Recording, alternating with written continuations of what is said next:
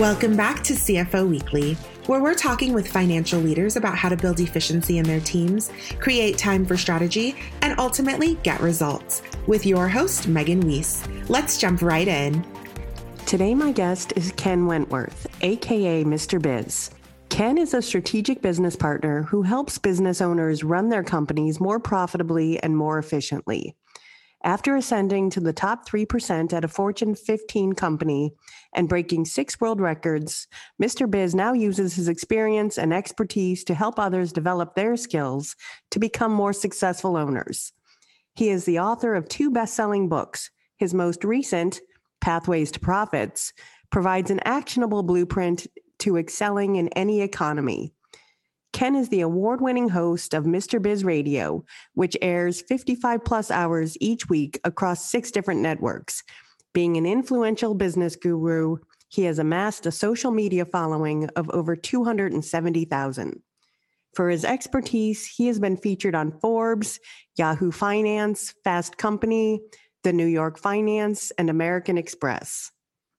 Hello, Ken, and thank you for joining me today. Hi, Megan. I'm glad to be here, and I'm humbled to be on your podcast. We set this up a while back, and I've been looking forward to it ever since. Well, thanks. Today we're going to be discussing the always important topic of cutting costs and how best to achieve this objective without negatively impacting your business. And I'm really looking forward to this discussion. So let's get started. All right, sounds good. Let's start with your career progression. Can you walk me through how you got to where you are today? Yeah. Do you have about 3 days, Megan? So I my undergrad's in accounting, and I got out of school and I worked in accounting for about 2 years. And I figured out pretty quickly that while it was really good to have that base knowledge, that was just a little bit too much in the weeds for me. Mm-hmm. And so I quickly moved out of there, moved in more into the finance world. From there, I became an investment analyst. So I worked at JP Morgan for 20 or so years. And so I was able to do all of this within that one company. So move around, obviously the umbrella is giant. So worked again, accounting, went into some different finance roles, became an investment analyst where I worked on the fixed income side and really cool stuff there. And then I moved back into the finance world and became a CFO for a bunch of different businesses under the JP Morgan umbrella. And then worked in the ops world for a while, just kind of an odd not odd transition, but a little bit of a unique situation where I was CFO of a business and the COO unexpectedly resigned. And I had been grooming someone to take over as CFO for me. And just that the timing worked out right, that the CEO of the business came to me and said, "Hey, will you move into the COO role? And we could have so-and-so that you've been grooming to move into your role." So it was actually pretty good career progression type of thing, especially for the person that we had been grooming to be CFO. So worked in operations and was a COO for that business for a good while. Learned a lot from that, being able to utilize a lot of my accounting and finance skills, pull that into the operational world. Had a very strong person who was sort of my right-hand person that had much more operations experience than I did. So I learned from him. He learned from me. Different sides of the business was interesting. And then the last several years I was there, I moved into a planning and analysis role and worked in that for, I guess the last maybe 10 or so years I was there, 8 or 10 years, and really enjoyed that a lot. But I just reached a point where I knew that I could be making more of an impact. And I had 2 revenue generating ideas that had been shelved for some of the typical big company red tape bureaucracy type things. And the second one was just kind of the straw that broke the camel's back for me. Not that I wasn't angry or anything. It was just like, I'd always wanted to kind of do something entrepreneurial and had just never done it. I was in line to do it in 2008. And then of course the economic crisis hits, the downturn hits, and I got tapped on the shoulder to do a lot of really cool stuff. So that sort of reinvigorated me in my corporate career. So I stuck around for another 7 years after that. So I left there in 2015 and didn't even know what I do now. Being a fractional CFO was a thing because my entire career I'd been in the corporate world. So learned sort of what that was and what it looked like, and got my first client. And oh my gosh, it was maybe the second week, I think I was on my way home from being on site with that client. And it was just like that stereotypical aha moment. It's like the clouds parted and the sun is shining down and you hear it was like, this is what I'm supposed to be doing. I absolutely love what I do. It's not work for me. If anything, I have to pull the reins back because I enjoy it so much. And so I guess kind of a long-winded answer, but yeah, there's been a lot of twists and turns along the way, but it's been fantastic. I had a great corporate career. I'm very thankful for that. And it led me to be able to do and formed me and helped shape me and to be able to do what I do now. So I'm very thankful for that. Yeah, we've had a few fractional CFOs on the show, and it's something I'd never heard of either. It's an intriguing idea. Yeah, and it's interesting. Again, I had no idea what it was, but once, I was meeting with a mentor and he said, you need to be a CFO for several businesses. And I said, again, thinking of my corporate hat, I'm like, well, how the heck do you do that? Like being a CFO for one business is a, 60-hour plus a week job. How do you do that for multiple businesses? You create hours in the week? Like, is there a new math formula I don't know about? And he said, no, you do it on a part-time basis. And he explained the concept to me and it made a lot of sense. And, the super rewarding part for me is, you have these folks that are really good at what they do, but maybe they don't have the financial knowledge. And so being able to help them and teach them and how to run their business more profitably, more efficiently is so rewarding because they see the benefits of it right, usually pretty quickly. So again, it's very intrinsically for me, it's very, very rewarding. That's awesome. So are there any particular stories or moves that stand out in your mind as turning points within your career?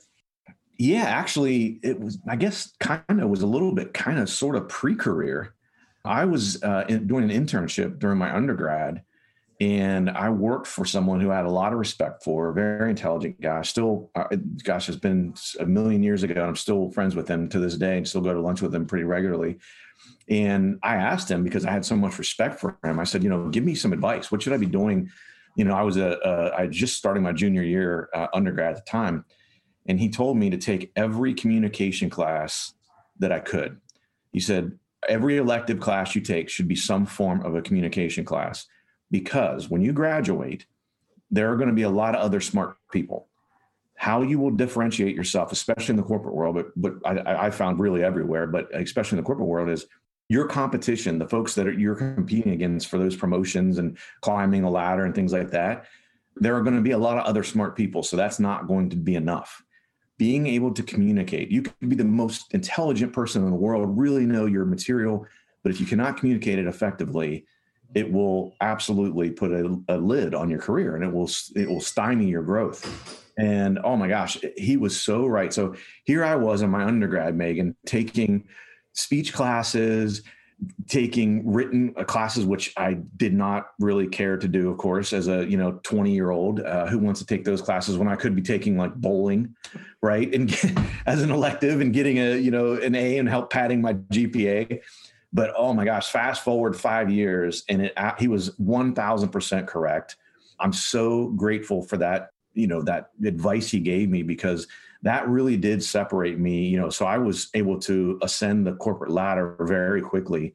And I lend it a lot to not just hard work and everything. I mean, again, everyone can work hard, but those communication skills were so critically important for me that helped me. Again, I think that if I wouldn't have gotten that advice, I'm sure my career would not have turned out the way it did.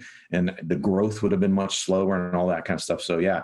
So now that's what I preach to our kids. I'm like, you got to take communication classes, especially in today's day and age. It's even worse now with text messaging, and we're all getting used to that. And so I think, direct communication skills are becoming almost, I wouldn't say a lost art, but somewhat of a lost art. So when you find someone who can communicate effectively, and we do so much communication via, written communication with emails and things like that. So, Megan, when you get an email that's 19 paragraphs long, right away you roll your eyes, or it's just written poorly, as compared to you get one that's very concise, clearly written. It's got some bullets in there. You can pop out the important parts. Man, the difference is just really big, right? So I think that was probably the best career advice that I got. Again, it was kind of pre-career, I guess, but really, really helped shape my career and help me ascend much quicker, I think. Yeah, I think that was excellent advice. Communication and the ability to be able to tell a story are definitely differentiators, especially today. Yeah, we had, just real quick, we had an example in the corporate world. I worked with, when I was an investment analyst, we had a fund manager that I worked with that was an MIT graduate, probably one of the smartest people I've ever been around, ever talked with or anything, but no offense to him. And he would even say this as, he was self-aware. He'd even say it himself. He couldn't communicate worth a darn. So we couldn't take him on client meetings, even though we wanted to, because he was a superstar in his field. We just couldn't put him in front of people because his communication skills were so poor. And so it was a good thing that he was really, really good at, being a fund manager, but he could have done a lot more things and gone up sort of on the administrative side and become a chief investment officer and things like that. But because he didn't have those communication skills, it just, again, kind of put a lid on his career as far as where he could go. Yeah. I mean, when you're an introvert and, not used to dealing with people and don't like dealing with people and aren't a good communicator, then you're definitely very limited in your career path.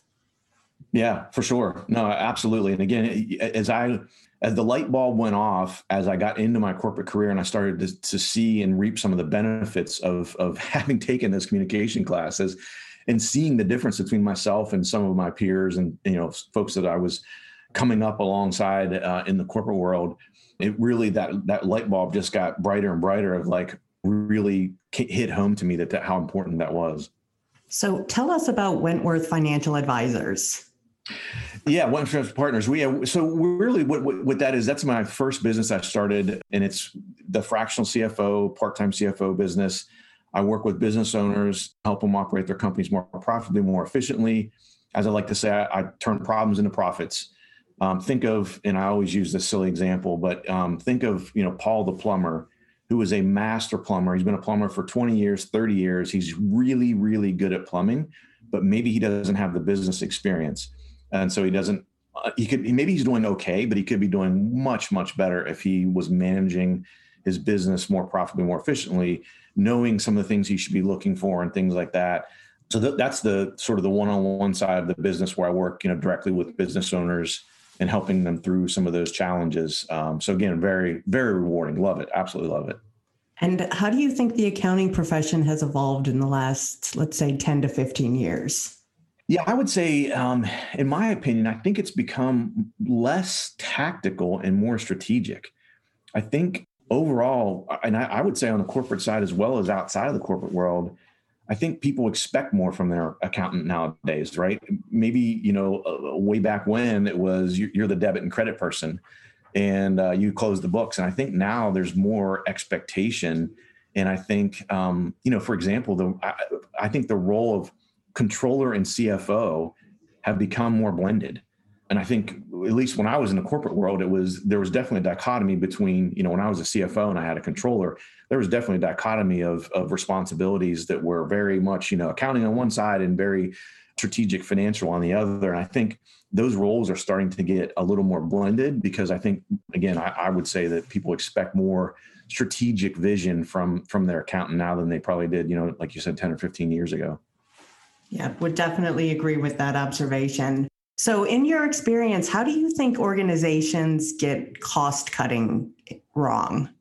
Ooh, oh man. Again, I could probably talk about this for days, but I guess generally speaking, what I have seen, again, from the corporate world, as well as now into the, small and middle-sized businesses, I think a lot of times and especially think about it when we just are coming through this pandemic, and I think a lot of people hit that panic button last year.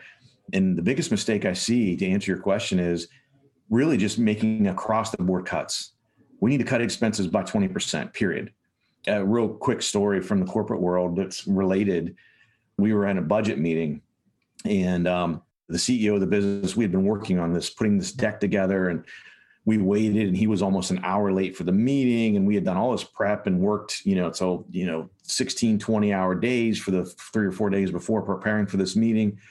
And he walked into the meeting and without even sitting down at the chair at the table in the conference room, he lifted up the deck, the presentation deck that we had, and he kind of shook it a little bit. And he said, and he tossed it back down on the table. And he said, "That feels like it's $20 million too high." And he walked out. And we thought he was joking. We were looking at the door waiting for him to turn around and come back in. No, he was serious. He didn't even look at the numbers. his right off the bat was, it's $20 million too much, cut $20 million out. And I think that's one of those things that, again, that's what I would say is probably the biggest mistake I see is people just say, okay, we need to cut everything by 20% as an example. And I think that's the wrong approach to make, because that can really cause a negative cumulative like snowball effect that really can make your business spiral. And I think, it's a big mistake that a lot of companies make. So where should CFOs be looking to cut expenses? Yeah, in my opinion, especially when you're looking to cut expenses, right? So that would tell me in most situations when you're looking to reduce expenses, you're probably in a scenario where your revenue is down, and that's why you're doing it, right? So one of the most important things I think is you have to keep in mind, you want to keep the existing pipeline of revenue flowing. Because again, if you cut across the board, you may be making reductions in expenses that are now drying up your pipeline. And so now, again, as I was mentioning before, the cumulative negative effect. So now you're cutting expenses that are impacting sales and decreasing sales further. So now your revenue is down further. Now you have to cut expenses again. And then you do make the same mistake. Now you just continue to make the same mistake, and it compounds each time you do it. So really for me, I look at two things. We go through the exercise and we literally pull out the P&L on every expense line, and we say, okay, we grade every expense line. Does it have a direct, indirect, or no impact on two things: sales or revenue, and existing customers, customer service? Because that's the second part you don't want to forget, right? Some people get the first part and they go, oh my gosh, I don't want to cut this expense because that's going to hurt sales. Okay, they get that part. But what they forget about sometimes is customer service. You don't want to lose the existing customers that you worked your tail off to get, right? Everyone knows how difficult it is to get a new customer and the cost associated with that. So the last thing you want to do when you're cutting expenses is to, reduce things that may, make your retention rates go haywire and you lose some of your existing customers. And so those are the areas that we look at, and we literally score them a 1, 2, or 3 between, having zero impact, indirect, or direct impact. And so, obviously having a score of a 6 would mean it has a direct impact on sales and customer service. Those expenses, we stay the heck away from them. And that's the absolute last resort. I don't want to touch those if at all possible, because I don't want that pipeline to dry up. So I think those are really important things to keep you out of that negative, snowball impact. So if we specifically take a look at labor expenses, which I know can be, the highest cost on a P&L, where are some good areas that companies can target? Yeah. And honestly, that's a tough one because it depends on the industry, but I would say generally speaking, I would lean back on what I kind of just mentioned as far as the first place I look on in labor expenses is look at anything that's in the cost of goods sold section. Meaning that, again, if you're trying to reduce expenses, my assumption would be that your revenue's down. If your revenue's down, your production volume is probably down. If your production volume is down, you don't need as much cost of goods labor, right? Any of your labor expenses associated with that. And again, it depends on your industry, your company, your niche, et cetera. But I think that's one of the really important things. And the way to do that, I think, is to keep a close eye on your gross margins. And you'll see right away if your volume is down and your revenue and or your production volume is down, and you have not made the appropriate reductions on your cost of goods sold labor, you're going to see that your gross margins are going to start to go crazy on you, right? They're going to start to drop significantly because now you have much more expense. It's not moving in the same line as your revenue. And so one of the mistakes I think that people make, again, going back to what we talked about a little bit ago, is that one of the first places that I see people make reductions, or they look to make reductions, is they say, I can't cut my, let's say you're a manufacturing company, and they go, well, I can't cut my production people, and they cut salespeople instead.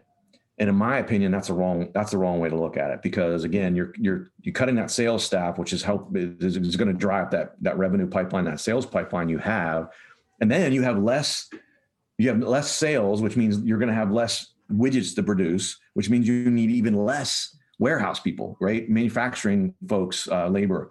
So I think, and making reductions on the labor side is never a fun thing to do. But I think as far as a strategic most financially beneficial way to look at it is looking at those labor expenses associated with cost of goods sold. Of course, every year I would recommend, and I'm sure everyone, especially now, it's been going on for 10, 12, 15 years now, but every year I encourage folks to go through and do an audit and at least get 2 additional quotes for healthcare expenses, because man, they're just going out of control, and they've been doing that for a long time. But it never hurts to get a couple new quotes every single year to compare with the current plan you have and look at that, because, depending on the size of your company, even reducing those expenses by, 3-4% could make a significant difference, not only for you, but obviously for your employees, depending on how much of that expense that they're bearing on their side as well. So I think that's another thing that, to make sure you do. And I didn't mention that one first because I assume that with the emphasis on that over the last, 8, 10, 12 years, I think probably most people are doing that, or I hope they are. Yeah, I know, that's becoming a huge line item and growing quicker than any other line item every year. Yes, definitely. So are there any other like low-hanging fruit buckets that you would point to like that? Or is that the main one that people should be making sure they're checking into every single year? Yeah, I mean, again, as you mentioned, I think with the any kind of health benefits, with the increases and the sharp increases they've had, I think other than making reductions in your actual resources of employees, et cetera, I think that's the main one. And obviously look at that one first, because that may help you save money to not have to let people go or furlough people or things like that, and impact their lives. We went through a situation in the corporate world during the 08-09 timeframe when things were pretty tight, where, we made a decision on my leadership team within JP Morgan, as we said, look, we were told on the pools we had for compensation on our labor expense and things. And I said, we're just going to make across the board cuts as far as everyone's going to feel this, not just a few people or whatever. And the reason we did that is, and I got pushback from someone during a all hands staff meeting. And they said, well, geez, I don't know if I'm okay with that. And I said, well, here's the difference. Either we all bear this a little bit, or metaphorically, I stand 10 people up and 2 of you lose your jobs. So do we all want to bear some of this, or do you want to take the chance that you're going to be one of the, the 2 out of the 10, the 20% that we're going to have to let go to reduce expenses? And so again, I think it's, never a good thing to have to do, but I think that's one of the things. On the other side with labor expenses, I mean, again, there's a whole bunch of different things to do there, but really for me, because I'm very cognizant of the fact that I don't want to hurt people. I want to have as little impact on people's personal lives as a CFO as possible from the financial perspective. So, trying, the last resort is having to let people go. The second to last resort is furloughing folks, for a period of time. But, even trying to stay away from those, at least me personally, that's kind of how I approach it. So specifically taking a look at the process of budgeting and forecasting, I know it's a problem that organizations will base their budgets and forecasts on historical trends, and maybe they'll carry over unnecessary costs from year to year. So how do they avoid getting into that trap? Yeah, that's a great question. Well, first I would mention is on the small business side, you would be amazed, Megan, and maybe you're aware of this already, but you would be amazed at the number of companies that do not have a budget. And it just blows me away. Literally creating a budget and managing to a budget is one of I call them my 3 pillars of financial success. And then so that's where I start with every client. We start with cash flows, number 1, right? Without cash, you don't have a business. So how can we improve that? Even if it's okay, there's probably some things we can make, some tweaks we can make to improve that. The second one is budgeting. And literally, and it's not happened, but for me, if I meet with a prospective client and they balk at having a budget, that's a deal breaker for me, because I know how impactful and how powerful it is. And then the third pillar is pricing and getting your pricing right. But back to the budgeting piece, I think the best way to do that, to avoid having some of the potential bad habits and historicals that carry over, is to focus on your margins. And the 2 specifically, there's a whole bunch of margins you can focus on, but for the sake of brevity, I'll say the 2 you should focus on are your gross margin, which is less important to me. Net margin is the most important. And let me tell you why. So obviously on the gross margin side, creating the budget, when we create budgets for clients, we start with the revenue goal. What is the revenue goal for the year? Your cost of goods sold, you should be able to drive right off of revenue. And then once you do that and you create that sort of draft, check your margin, check your gross margin. Is it where you want it to be? Is it where it should be for your industry? Is it where it should be compared to the last year, the last 2 years, the last 3 years? Are you making progress towards your goal? So I have a client, for example, that we're in a 3-year process to get to a 56% gross margin. We started at 42%. Which was not good at all. When I first started working with them, they were at 42%, which for their industry is not good at all. And so over 3 years, we budget and we've been inching along, making up that 14% gap over 3 years. So now when we create that, we look at the gross margin and make sure the budget reflects where we want to be for that year. So for example, this year for 2021, our goal for gross margin is 52%. It was somewhere shy of 52%, 50.5% or something. So we made tweaks in the budget to make sure that our budget reflected the goals we had for gross margin. The other piece is, so typically that's not where you're going to see some of the negative historical things fall through. It can carry through, I should say. You'll see it more on the administrative side below cost of goods sold. And the thing there is that is net margin. You can find out pretty quickly if your net margin, where is it at versus the last year, the last several years. And if it's dropping, obviously that's a problem. That's not what you want. And it's probably because you're carrying over some of those, some of the bad habits from the past. So, again, we start with revenue, we go to cost of goods sold, then we check our gross margin, make sure it's at the target levels we want. Then we dig into admin. Now, I think you do need to use, obviously, historical expenses as a guide on your administrative expense. So, for example, how how much your rent is, so you're not just flying blind. But I think really going through that and comparing year over year, so last year versus this year, when you're creating the budget, are we up or are we down? Are we comfortable with that? Why are we up or are we down? Because, for example, you may have reduced something that maybe you didn't want to, like say marketing and advertising. So I guide people they should spend typically between 2 and 8% of their gross revenue on marketing. So we check that every year, depending on the company and where they're at. If they're in growth mode, we want to spend on the higher end of that scale. If they're not, I don't like going below 2%, because again, that impacts that sales pipeline. If you're getting return on your marketing and advertising, if you're not, shame on you. You should be tracking that, monitoring it. So that's another thing that we check. And so you may have made expense reductions in your budget to get to a certain margin level or whatnot. And then you may check and say, oh gosh, that's going to cut us down to 1.5% of marketing spend. That's not where we want to be. So we need to increase marketing and make reductions elsewhere to sort of pay for that. So that's sort of the way I approach it, and try to stay away from carrying over any historical bad habits that we've had. And you mentioned pricing. So do you have any tips on how to get that component right? Oh man, again, this is one of those topics. So I talk about all the time. It's in the pricing side, the primary thing that I see that's a problem is, I call it the silent business killer. And the silent business killer is that almost every business that I have ever worked with has at least one product or service that they provide that at best is break even. In most cases, it's losing them money. And I call it the silent business killer because, of course, the owner says, Ken, why would I purposely have a product that was unprofitable? Well, you wouldn't, but it's there. You just don't know it. And so think about that scenario, Megan, where you have a product or service like that is maybe losing 5%, let's say. And in most situations, the unfortunate part is that's your highest volume product or service. And it's the highest volume because it's priced too low. So you sell it like crazy. Well, think about that scenario.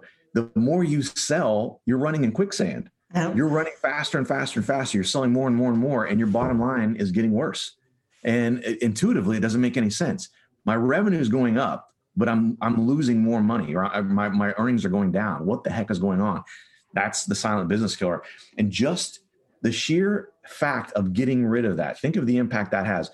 And when I say pricing, I don't mean just, across the board, oh, let's increase all our prices 10% or 15 or 20% or whatever. No, the sheer fact of peeling back the onion on every single product and service you have and making sure and knowing the margin that you're making on every one of those products and getting rid of the ones that are either break even or unprofitable. I shouldn't say get rid of or change the pricing on it to get it to where you want it to be. But just getting rid of that product or service that you're selling that's losing 5% every time you sell it, think of the impact. You could have less sales, but your net income goes up. And again, to most people not in the financial world, they go, wait a minute, well, hold on, time out. That makes absolutely no sense whatsoever. How can I have less revenue but make more net income?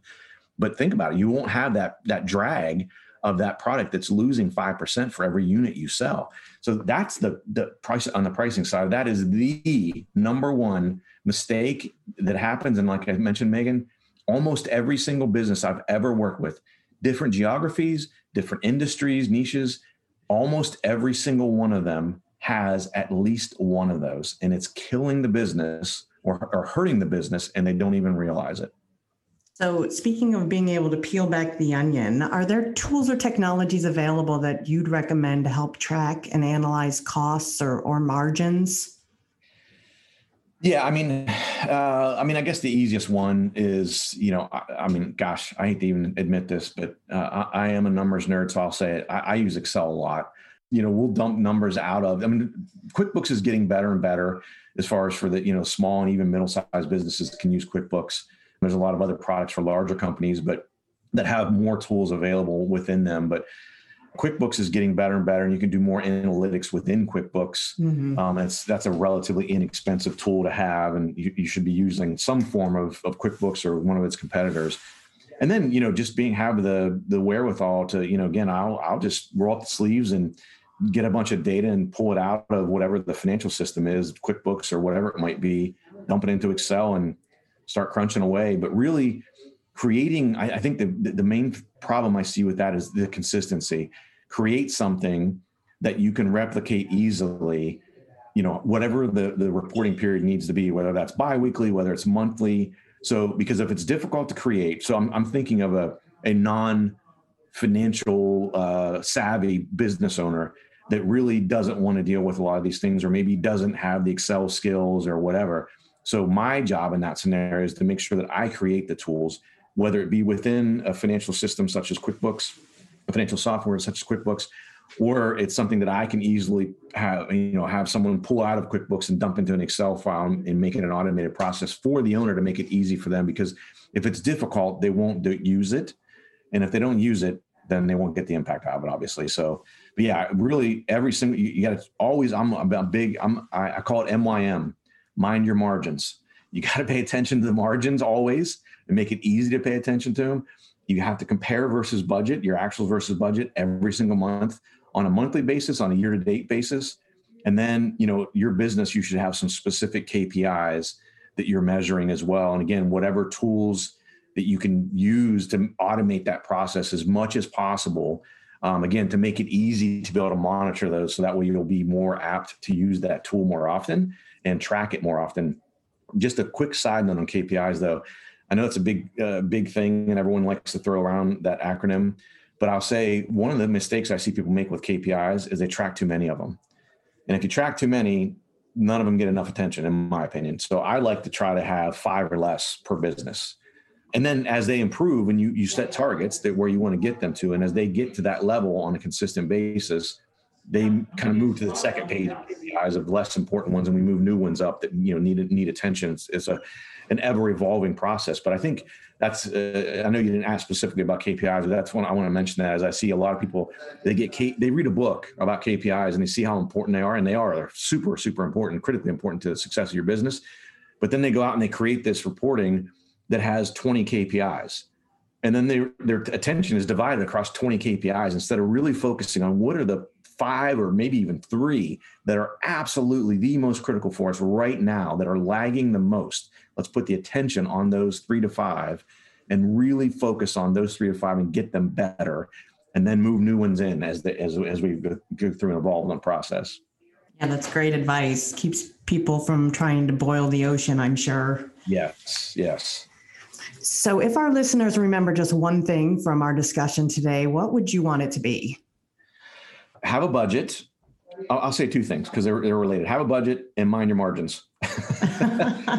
Because if you do those 2 things, I promise you, those will help you with everything else. Because if you are trending to your budget, that's going to point out any shortfalls you're having very quickly so you can change and adapt as necessary without getting through 6-8 months of the year and then realizing you have a problem in a specific area, whether it be expense, revenue, sales, et cetera. And then the margins they don't lie, right? They're going to be able to be an early indicator on a problem area. And it'll allow you to dig into that specific margin if it's trending in the wrong direction and figure out why. Because that's, again, that's really, really an important thing to keep in mind. And those are the two things, man, I'll tell you, you get those two things right, you on the financial side of things in your business, you will be on pretty good footing. Yep, that's great advice. So lastly, now that we're well into 2021, what's one goal, either personal or professional, that you're hoping to achieve this year? Oh, that's an easy one. Actually, for me, one of the things we set a goal for this year, and we're working very diligently on it, is we want to be able to help more veteran-owned and women-owned businesses, especially as we're going through 2020 and hearing from folks. I've got a YouTube channel. I do a lot of videos. I do a lot of live streams. We have a pretty large social media following. So I have the benefit of that as I get to hear from a lot of different people. Not always positive, but that's okay. Criticism is good, right? You can learn from it. But and what I found was over and over, I see that I think those two areas that I'm very passionate about: helping veterans, helping women business owners, and I found that in 2020 they're absolutely being underserved. And so that's the one big goal that I have, is helping those two specific groups in 2021 and making a bigger penetration into helping them. Yeah, that's a great goal. Ken, thank you so much for joining me today. Yeah, absolutely. Thanks for having me, Megan. I'm really glad. And like I said, I'm honored to be on your podcast. Yeah, I've enjoyed speaking with you and hearing about your experience and advice on how to effectively cut costs and just generally manage your business. So to all of our listeners, I hope you've enjoyed this episode as well. Please tune in next week. And until then, take care of yourselves. If you're ready to boost efficiency and streamline your accounting processes at significant cost savings, it's time to talk with Personiv. Their people-powered solutions have transformed the delivery of back-office tasks and general accounting functions for decades, partnering with clients to provide everything from accounts payable to payroll services. See what Personiv can do for you by visiting personiv.com. You've been listening to CFO Weekly, presented by Personiv. Please subscribe wherever you get your podcasts to hear all of our episodes. Want to learn more? Check out personiv.com. Thanks for listening.